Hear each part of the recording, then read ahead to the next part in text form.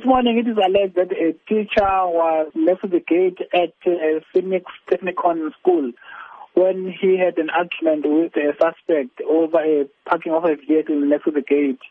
As a result, it is alleged that the suspect produced his firearm and shot on the air. No one was injured and nothing was damaged. The suspect fled the scene thereafter. And the case of discharging of a firearm has been opened by the Phoenix Police for further investigation, and there's no arrest made at this stage. And is it known if this suspect is a parent with a child at the school? We are not sure as to whether he has got a child at the school. We do understand that on some social media messages, the vehicle registration that the suspect was in is circulating. Could you confirm if that is something that police are following up on? I cannot confirm now, but I know that if the police do have the registration number of the vehicle, it would be easy for us to do our investigation and trace the suspect.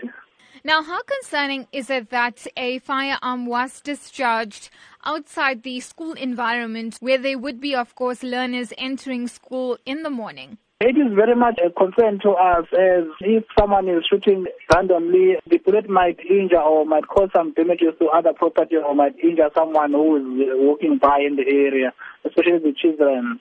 That is why we are investigating, and if the suspect is found, his firearm will be confiscated.